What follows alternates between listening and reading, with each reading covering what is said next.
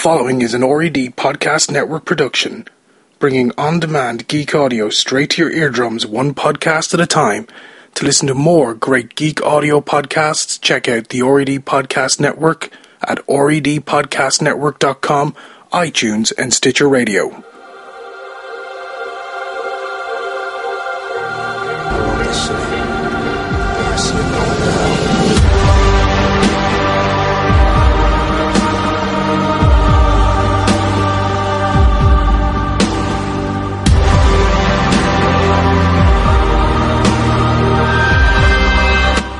Ladies, gentlemen, clowns, penguins, and villains, would-be heroes of Gotham, welcome to the Gotham City Podcast. This is episode number 6. My name is Ian, I'm your host, and yes, that accent is an Irish one. Every Tuesday, the podcast will review in the episode of Gotham from the night before. Talk about the characters we meet, where they come from, their part in this new imagining of the world of Batman, and any other news relating to the show as the season progresses. Ladies and gentlemen, you are very, very welcome. Thank you once again for choosing to put the Gotham City Podcast into your eardrums for another week. I appreciate the fact that you take some time to put this podcast into your ears when there's so many other great podcasts out there, and you continue to choose this one and continue to support it, so thank you very much. Before we kick off the show this week and get into some little bit of news around Gotham and then get into reviewing last night's episode, I want to say a huge thanks to iTunes Podcasts, who actually spotlighted the Gotham City Podcast in a tweet last week alongside some of the other Gotham City podcasts, or some of the other Gotham podcasts, and it's hugely gratifying in one respect that the week before we were getting some good critical acclaim for this show, which was awesome, and that now iTunes have recognised that, hey, we're one of the ones that seems to be quite popular out there. And judging by the feedback that I've been getting in from people as well, people have not been shy about sending in feedback. If you have any queries, questions, comments, or any feedback you want to send in, you can always send it to gothamcitypodcast@gmail.com. As always, I'll check it out and I'll make sure that I do get back to you, or I address it on the future episode of the show. One of the things which has become pretty common from a few people that have emailed in is that they love the show, which I'm hugely grateful that people do love it. They love the content of the show and they like my take on things. Again, I hugely appreciate that. But two things seem to be bugging people, and I'll address them in this order. And actually, they're good things that people are bugged by. Number one, people are like, hey, Ian, why do you keep referring to Kevin Smith's podcast for opinion? Want to hear your opinion. We know what Kev Smith's opinion is going to be. Hey, no problems. You want my opinion? I'll give you my opinion. I have no problems in that. Second thing is, people have been saying, hey, we would like you to have a second person to be able to play off for the episodes, because while we enjoy your insights and we like what you're bringing to the table, it'd be great if you could bounce that off someone during the show so it stops being such a monologue. Here's the deal. Whenever I've started these podcasts, they've generally been out of my own genuine interest for the subject, which is why I find it very easy to be quite passionate when I'm talking about it and quite excited and effusive about it. And a lot of my friends really don't, in some cases, don't share my interest in things like Batman. They don't share my interest in things like comics and everything else, so it's kind of difficult to find someone. When you're talking about doing podcasts for things like this, an awful lot of the content tends to be generated by US fans and American fans as opposed to British and Irish fans, so it's difficult to try and find someone who's in the same time zone or can get in the same time zone. And I also want to do this podcast in a time frame where it's reasonably close to the time at which the episode is actually aired, as opposed to giving it a couple of days later where it sits around and marinades and then the podcast actually loses traction with listeners because it doesn't pick it up. But at the same time, folks, I do recognise that my monologue will at some stage piss you off and you will stop listening to the podcast as a result. So anyone out there who is in the UK and Ireland or can get onto time frame that I'm in, so in other words, being able to go at, say, 2200 GMT, which is Greenwich Mean Time, on Tuesdays. If you're interested in becoming a second host on the show, drop me an email to gothamcitypodcast@gmail.com or send me a tweet or a DM on Twitter at GothamCityPod. Now, all of that is now out of the way. I want to get into talking about a couple little bits and pieces of news. Now, the first thing I want to talk about is, apparently, Gotham is the most downloaded pirated TV show on the internet this fall so far, which I'm not sure the good folks at Fox are going to think of that as a good thing. I'm certainly not going to. In some respects, it's actually not a bad thing. Apparently, the pilot episode of Gotham, according to an article that was in Variety magazine and published online, it said that from September 17th to September 29th, the pilot episode of Gotham was downloaded via torrent network worldwide 1.33 million times, with 600,000 of those coming the day after its season premiere last Monday, according to data provided by piracy tracking firm Excipio. Now, here's the thing with this. Piracy only exists, and this is going to annoy some people, but I want to make this very clear. Piracy only exists where there is a lack of service being provided. And a great example of this is here in Ireland, we had a huge problem with piracy in this country. We still do have a problem with piracy in some respects, but one of the biggest problems we had was that when Netflix was introduced, where people had a legal alternative to be able to view things, people who were looking after the general sort of internet services in Ireland is a company called INEX, and they're basically like the central service provider for internet provision in Ireland. And all the internet service providers, the ISPs, actually join or they meet at this place to be able to disperse the internet connectivity from around the world around to all the service providers in Ireland. And guys I know who are working there have actually said to me that, if you can actually pretty much at this point graph. And if you look back at it, the introduction of Netflix and traffic on Netflix versus torrenting. And as Netflix traffic was rising, torrenting in Ireland was generally falling by pretty much almost the same amount. And as Netflix has grown, torrenting has continued to fall.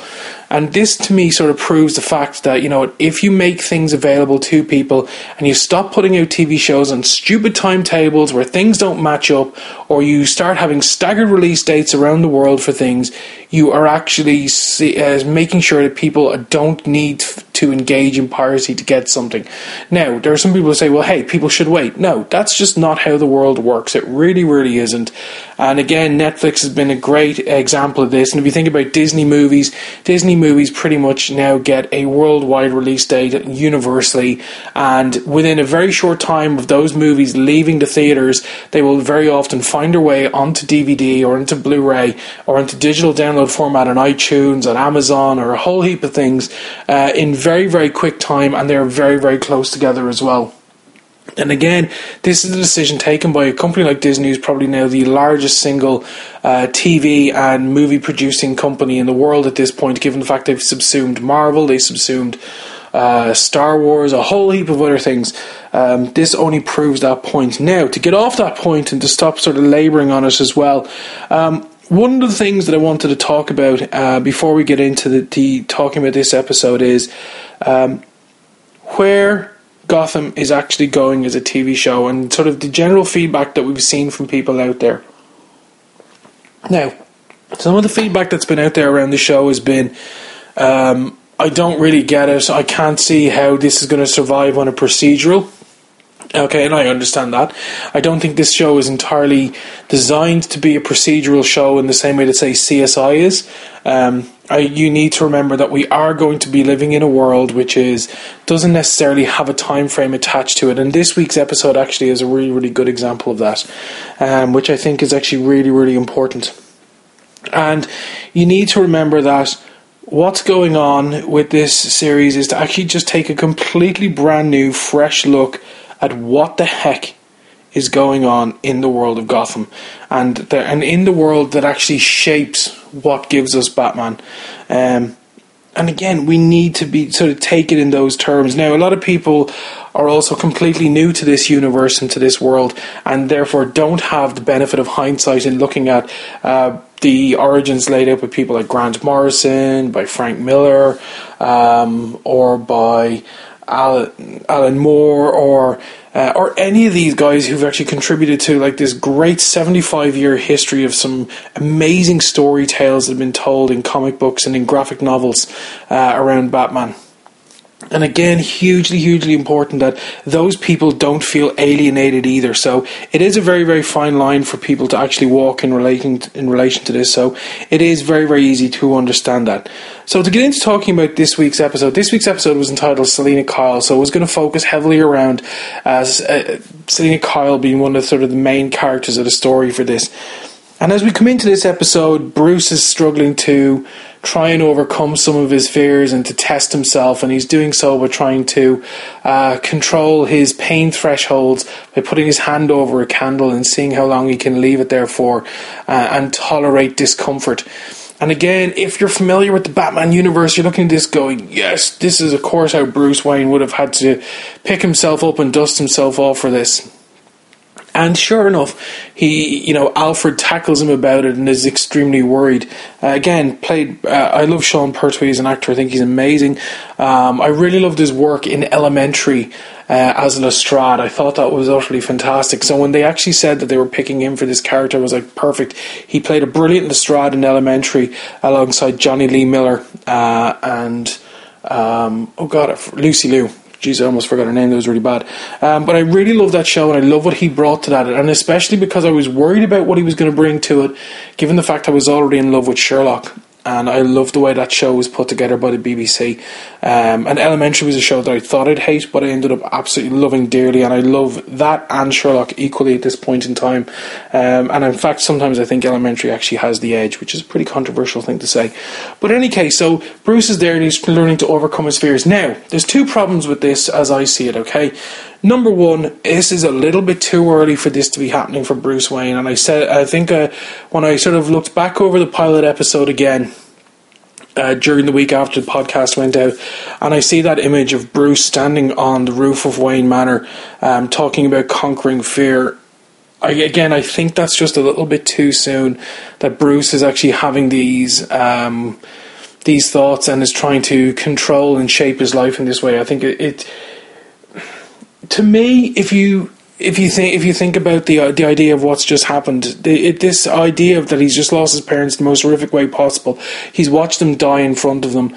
I don't think the natural human response for anyone, and Batman is not meant to be extraordinary at this point in time. He's a young child.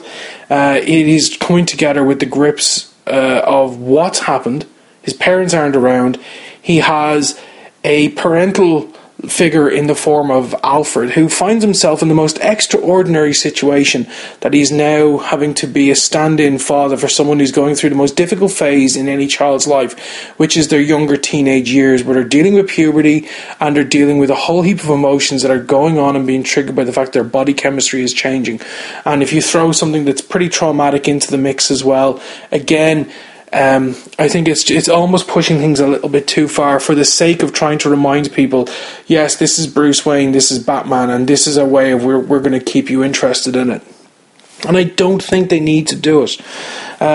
We then sort of move into that scene, which is the central story of this, which is where kids are being kidnapped for still an undisclosed reason, and they're being drugged by these two characters who are called Doug and Paddy. Doug is being played by Frank Whaley, and Paddy is being played by Lily Taylor. Now, those two actors should be pretty familiar to people in recent times on TV. Whaley played Agent Van Miller in Ray Donovan, and Taylor played the police captain. I can't remember the character's name, but that was in Almost Human, which was a TV show that I actually really, really liked an awful lot. And I was really annoyed at the fact that they cancelled that show because it was hugely enjoyable. And you know what? I don't think people actually gave it its fair dues and its fair chances, with all due respect. But the central thing is that these two characters that are being played, Doug and Paddy, are going around and drugging homeless children and collecting them for an undisclosed reason. Okay, I like when people decide to take stories like this into things like Batman, because you don't expect them to come into the world of Bruce Wayne and Gotham. You're more expecting things like the Joker and all that kind of sort of clown foolery, as I'm going to call it. You don't expect this to come in. You expect this for things like CSI. This is a CSI type story. Kids being drugged and kidnapped for nefarious reasons. I really do not like the way the characters of Doug and Paddy were played. They were so goofy. If you're going to do a story like this, for God's sake, play it straight. Play it somewhat menacing. Please stop insulting the intelligence of the audience by making them goofy. You've already set this world up that there is some sort of a grittiness and reality of things with the murder of the Waynes, the fact that this is a city which has lost its way, is descending into crime, and in fact crime is actually providing the balance in the city, which is really bloody messed up. And you've got villains that are very believable and very straight. They're organised crime villains. And then when you throw two goofy characters like this into it, again, it breaks that your trust in what's being shown to you, and you kind of you're taken out of the moment of it. And I hate when TV shows do this, and it's almost like this weird nod as to go, hey, we understand the Batman universe has got these crazy weird characters that are in it, and you know what, we're going to drop one or two crazy characters of our own in here who you've never ever seen before. Stop doing it. It's insulting. And if you're trying to bring people into the universe to get them to buy into the grittiness and the grimness of what Gotham is, and one man and his own problems and trying to make his way through it, while you've got these other characters who are caught up in the whirlwind of what's going on in this city, bringing goofy type characters just hurts it. And that's just my opinion on this. We then sort of cut to where one of the children actually escapes by being thrown through a window, and James Gordon, and then the adult who was with the homeless children has been murdered by, I believe it's Doug. And so James Gordon the next day is seen investigating the murder of the homeless man. Harvey Bullock turns up and does his usual thing, doesn't want to get involved. A patrol officer turns up, and then he sort of gets into a scuffle where James Gordon basically accused the patrol officer of putting his personal interests first and just being a bad policeman. And again, I love this thing of that James Gordon is so immovable. And you know what? Here's the thing you need to remember with this. When you're talking about Batman doesn't kill people. Batman is so on the right side of good, it's not even funny. There's a lot of people who go, Superman is crap because Superman is such a Boy Scout. Batman is the ultimate Boy Scout. Batman doesn't cross a line either. He does. And again, if anyone who's watched any of the animated movies will remember, there's a great movie called Under the Red Hood, where towards the end there's a discussion that's going on between Jason Todd, who was a former Robin, who's now turned into a crime boss come vigilante, and there's a heated discussion between him and Bruce, who is Batman at this point, and where Jason Todd turns around to Bruce and says, well, I don't understand why you've never killed the Joker. The Joker tried to kill me. How come you wouldn't even go to take care of him after what he done to me, after he took me from you? And Bruce says this very succinctly, and it's played brilliantly by Bruce Greenwood, who is brilliant a voiceover for this movie. And he says, you know what, God, do you know how many times I've wanted to end him? Do you know how easy it would be for me to just take his life? But I can't let myself go there, because the second I go there, there's no coming back.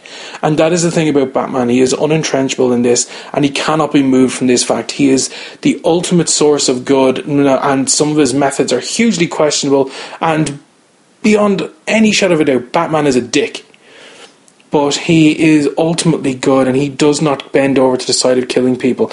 And having this character of James Gordon there, and you've already been set up to the fact that James Gordon is going to be this pseudo-influence in as a marker of what is right and what is good in Gotham for young Bruce Wayne through their continued interaction and their continued relationship over the course of the show. And the foundation stone was set in the first episode, and you can see it in this episode as well, that it is very much so going to be a foundation in it as well.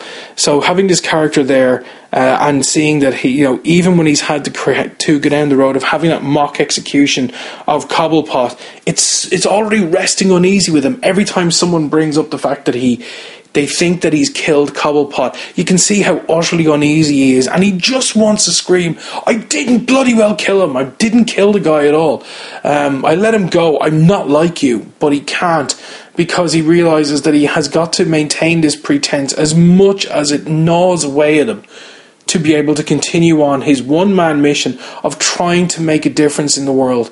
And again, anyone who's familiar with Knight Rider from the 1980s, a little bit older, one man can make a difference. I love this sort of ideal, and it is a very, very atypical American concept as well. If you think about it, in the last couple of years in the American Armed Forces, where they had this campaign of the one-man army, that one man can make a difference. And if you think about things like Lee Major, it goes back to an awful lot of American popular culture. Think about the Bionic Man, like Lee Majors, $1 Million Man, and you think about Knight Rider, and then you think about like things like Straight Hawk, again, with one man making a difference. Again, these are very, very 1980s concepts and very 1970s concepts, but they still have played an awful lot of influence on the people who are writing these stories now, because they would have grown up in this period of time. So these things will be very, very fresh to them in terms of their influence.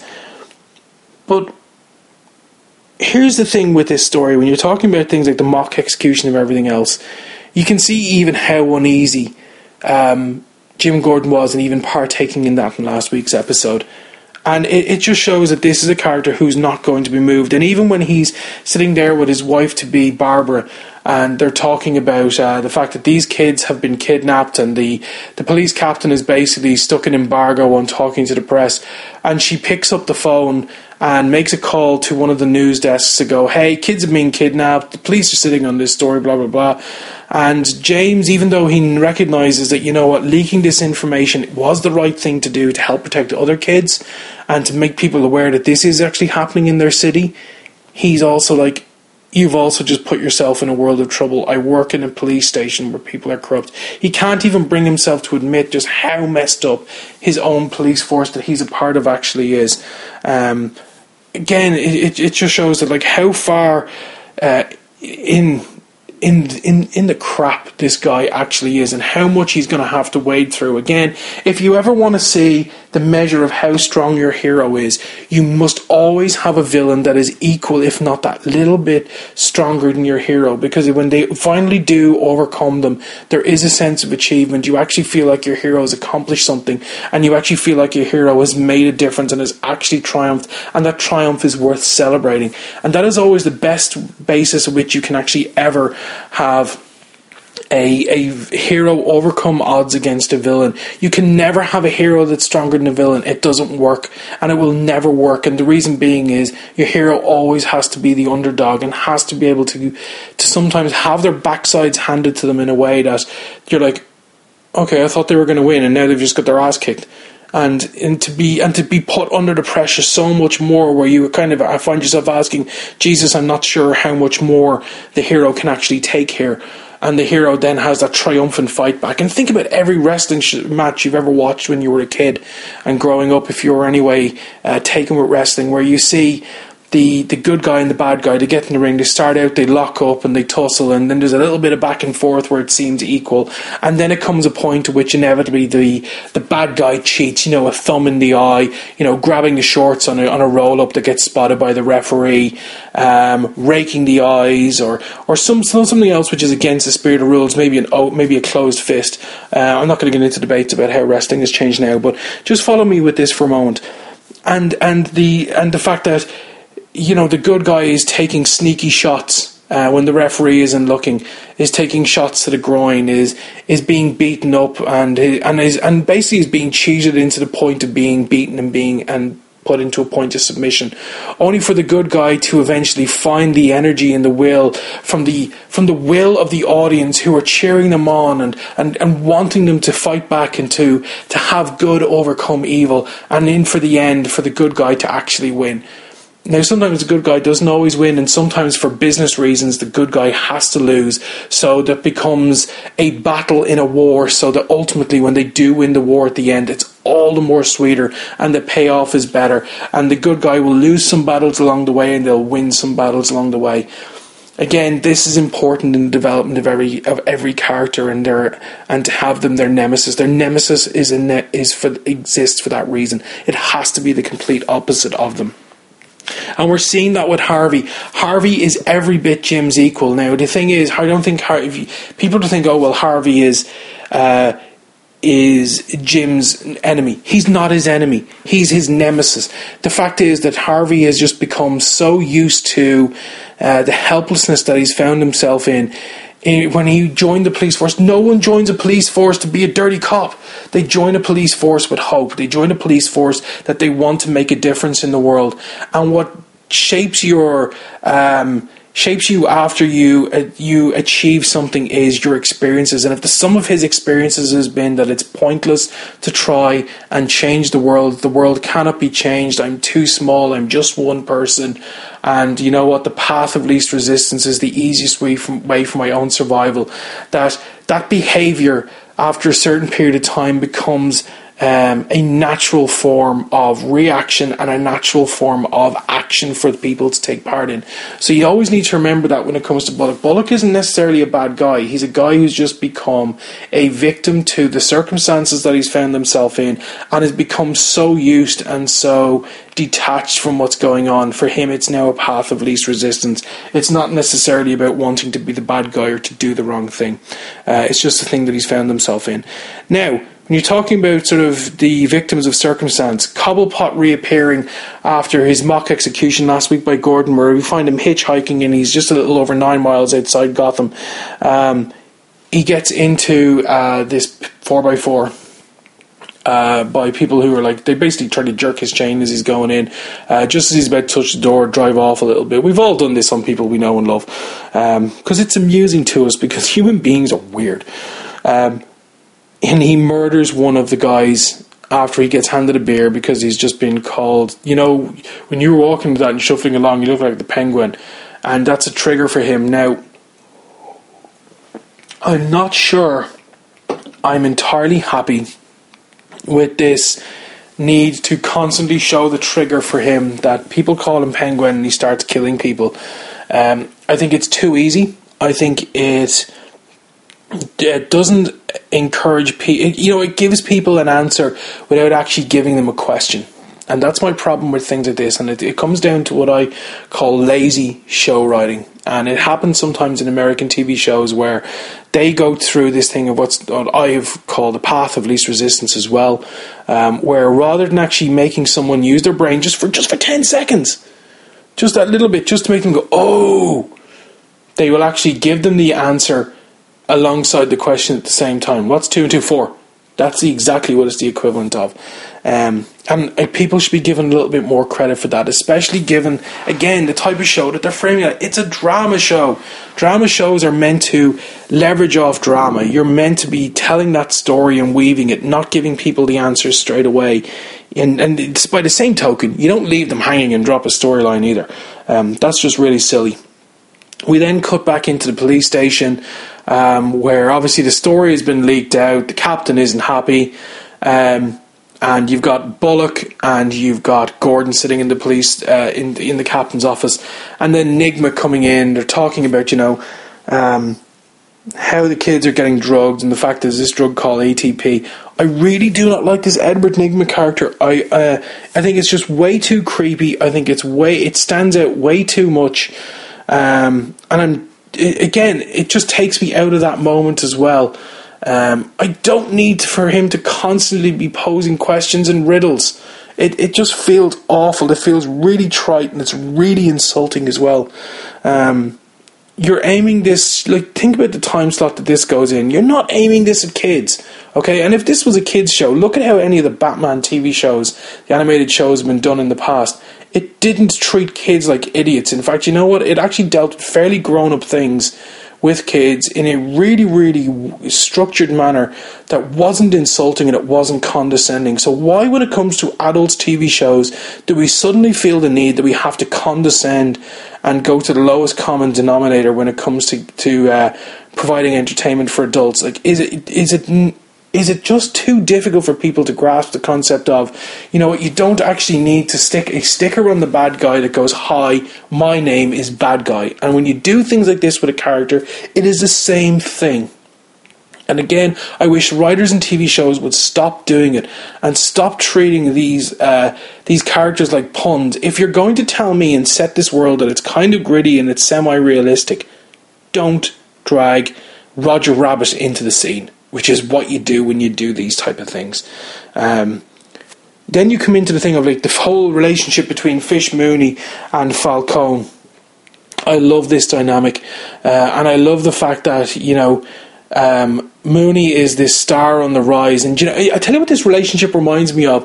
If anyone has been familiar with Transformers growing up as a kid, or even in the movies that have come out recently by Michael Bay, regardless of your opinion of them, this idea of we've got Megatron and Starscream is always looking to overthrow Megatron. This is the same kind of relationship, and there's a kind of snivelling loyalty that happens there, and where to their face they're like, of course we would never do this. Nothing but love and respect for you. Why would we do otherwise? And you always seen that with Starscream. Where you'd be saying to Megatron things like, I would never set out to fail you. I am only here to serve you, Lord Megatron. And then you'd eventually hear the Megatron going, you have failed me again, Starscream. I love that Hugo Weaving version of Megatron. It's always very, very cool. But again, you see this in this, and I love when they show characters like this. Anyone who watched The Sopranos, you'd be familiar with this as well, where you had guys who were trying to take Tony's spot, or other people who were trying to seize control of crime families in any other drama. Again, it's very, very good to show this, because there is always this war going on about who's supposed to be the next top dog. And again, it's a power struggle, and within crime families and organised crime, there is always a power struggle. So again, hugely important to go and show this. One character I love in this already, and again, I think it's the choice of actor in this has made the difference, is Richard Kind as the mayor. I love Richard Kind as an actor. I think he's utterly fantastic. There was a TV show that was done by Michael J. Fox back in the day, where he played an assistant to the mayor of Chicago, I think it was. And Richard Kind was in there as a press secretary to the mayor. And again, this guy knows how to play creepy, weird, Weasley characters in a great way. And if you think about any other movies that the guy has been in, he does it so well, and it's so natural to him. And it doesn't ever feel out of place. You never feel like you're taken out of the moment with the guy, which I really, really dig as well. And if I put that in comparison to Frank Whaley's characters, like Agent Van Miller in Ray Donovan, and his current character of Doug in this, I really dislike how that guy plays characters, because I think he takes me out of the moment. Ray Donovan is a drama, it's a pretty extreme drama as it is. But I hated his portrayal of Van Miller, because every time that character came on screen, and it's only because it's this guy, and it's the second character he's played where I've seen him in a show in recent times, where his appearance and his performance on the screen took me out of the moment and made me go, come on, what the hell? And I hate that. Characters should never pull you out of the moment. If anything, they should drag you further down that rabbit hole and actually give you an opinion and make you either love them or hate them, depending on what they are. But they should never ever pull you out of the moment. And when a character pulls you out of the moment, it's failed. To be honest, I don't care the fact that I'm not a professional writer, but this is storytelling 101. Never have your character pull your audience out of the moment. The second they do, it's almost like they're breaking that third wall or that fourth wall with the audience, and you should never do it. It's terrible. It's the equivalent of characters actually looking at the camera and then talking directly into it. You just do not do it. It's terrible. And I don't care how many times people will say, but Ian Clurser explains it all, was brilliant as a kid growing up. I don't care. It's a very different type of show.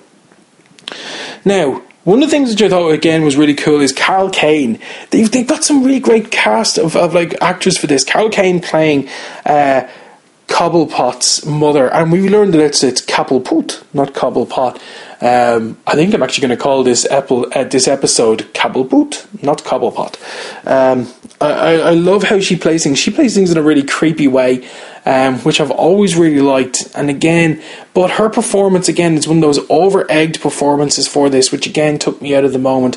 There's a couple of times in this episode where we've had characters just completely lift me out of the moment and make me forget that I'm in this this place in time that's unspecified, in this world which has gone to hell in a handbasket, in a city which has just degenerated because one of the pillars of balance has fallen, which was the Wayne family, and that things are just all gone terrible. And I don't like the fact that I had these characters pull me out of these stories.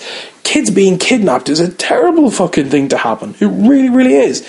It's horrible. And the fact that kids are being drugged and kidnapped and for a really sinister and unspecified reason. Again, these are the things that anyone who's enjoyed watching episodes of CSI over the years where you've had these kind of stories has found them very gritty and very telling. And then you've got something like Batman, which is supposed to be pretty universal as a story, and it introduced it to it. Again, hugely brave, and I really, really like it.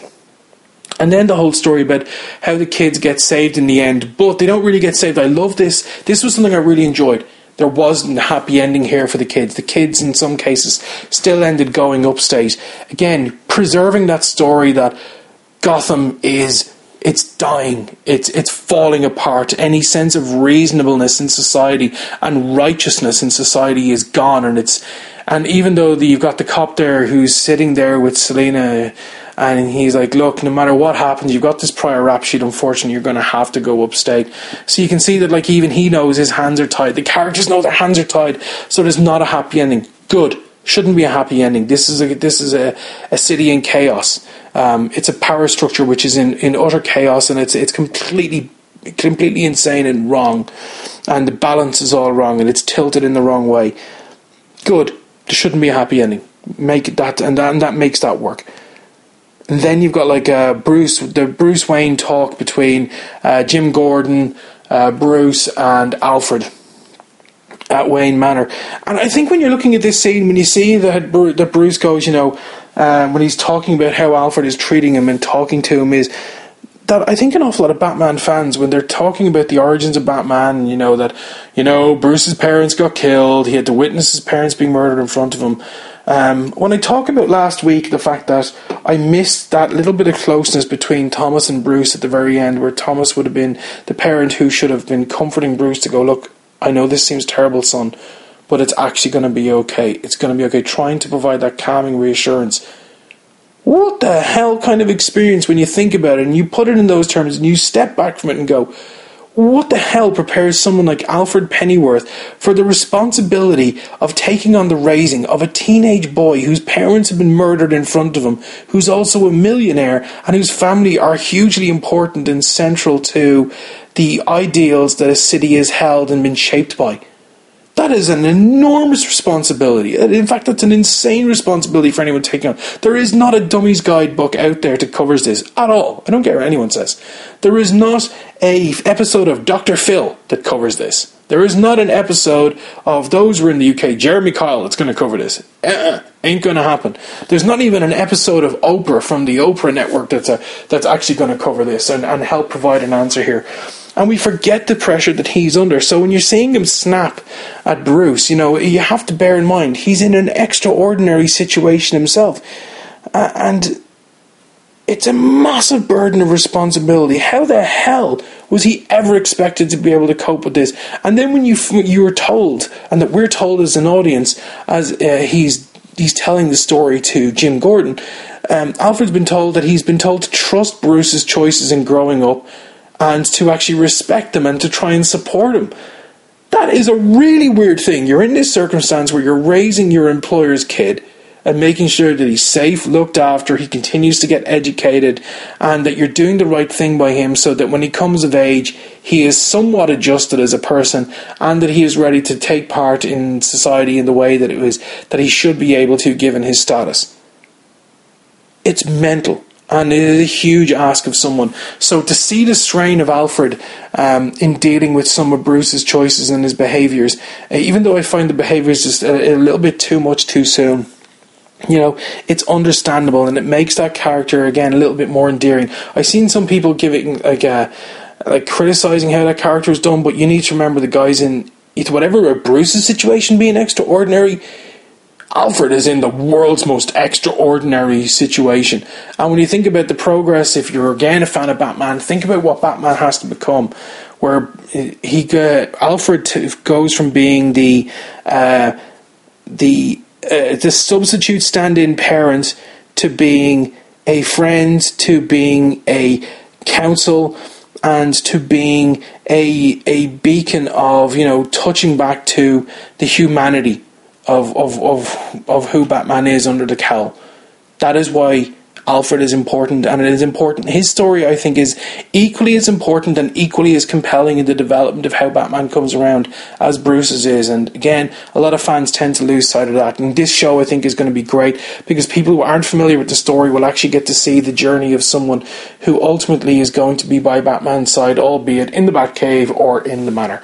Again, really, really good. So overall, you know what, I liked this episode of the show. There was some good character develop. It was also good to see that there wasn't a heavy reliance on the Wayne murder to carry any procedural stories. And I really liked the fact of how some things occurred in the show and how they were displayed. Like Selina Kyle taking the guy's eyes and them actually showing the guy's eyes missing from his head. And blood streaming down his face. Again, gritty. You wouldn't expect that with Batman, especially given it's a Fox show. You'd expect it to be a little bit more family friendly and not be as graphic as that.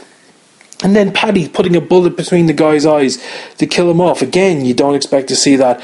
Even I thought the portrayal of the murder of the Waynes, where you actually got to see like the blood splatter and the rest of it, again, really wasn't expecting to see that in a Fox show. But again, I'm glad to see that they showed the grittiness of it and the fact that this is a really, really horrible situation for all these characters to be in. And more importantly, people threatening kids to go, if you open your mouth or you stand up, I'm going to stick a bullet in your head. And waving a gun around, and then trying to kill, and then drugging kids and kidnapping them in a Fox show about Batman.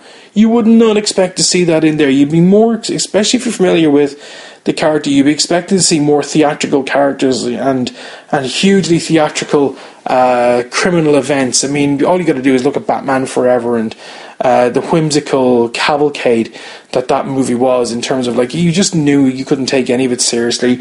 You were never felt threatened by the villains. You never felt that the villains were doing anything which was jeopardizing anything anywhere, or that you felt that a character that you had invested in was in danger. This felt, when you touch on the story of kids being kidnapped, drugged, and again, no real reason behind, and some of the violence that's hinted at, and then sort of the end results being displayed. Again, hugely brave. We seldom see kids being threatened with murder on television these days. It's not done. It's a taboo. It really is. Especially the drugging and abduction of kids. You don't see it on television. So I have to give a huge amount of kudos to the writers of Gotham for doing that, and for Fox for even being more brave, given the time that's being shown. This is not like 9 o'clock in the evening stuff or 10 o'clock in the evening stuff. This is like 7, 8. Okay, in the evening. This is like almost family time TV, and they're engaging with these stories. So again, this is what makes me that little bit angry when I'm talking about insulting the audience earlier on in the show, where they do things where it feels like they're insulting the audience by bringing goofy characters in it to try and convey something that should be threatening. When they do things like this, and then you put that side by side, I find them very difficult to reconcile, and I just wish they would, stick to their guns. Don't feel like you need to wimp out. It's okay to show these things. It's okay to engage in something which is menacing. It's good because it engages people, it grips them, it gives them something to sink their teeth in, it makes them emotionally invest in what's going on, and make them feel that they're part of that journey and that they want to see good triumph, because we all ultimately want to see good triumph. Folks, I really enjoyed this week's episode. I'd love to know what you all thought about it as well. Send your tweets to @GothamCityPod. Bat fans, Gothamites, thank you once again for lending me your ears for this episode of the Gotham City Podcast. We will be back next week with another light to shine into the darkness of Gotham. And remember, you can check out the show on iTunes and Stitcher Radio. If you want to follow the show on Twitter, like I said, you can do so at Gotham City Pod. And in general, I like to use the hashtag HOPE4Gotham. Don't forget, you can check out the site for news on the TV show, GothamCityPodcast.com, and you can also check out the official Gotham subreddit, which is reddit.com/r/Gotham. There's some great discussions that go on there after each episode have aired. News items go up there as well, and links to news stories around the TV show, as well as images and fan fun stuff as well. Reddit is still a really great place to go, so make sure you go and you check it out. So fans, until next week, let there be hope for Gotham. Where there once was the sound of laughter, now resides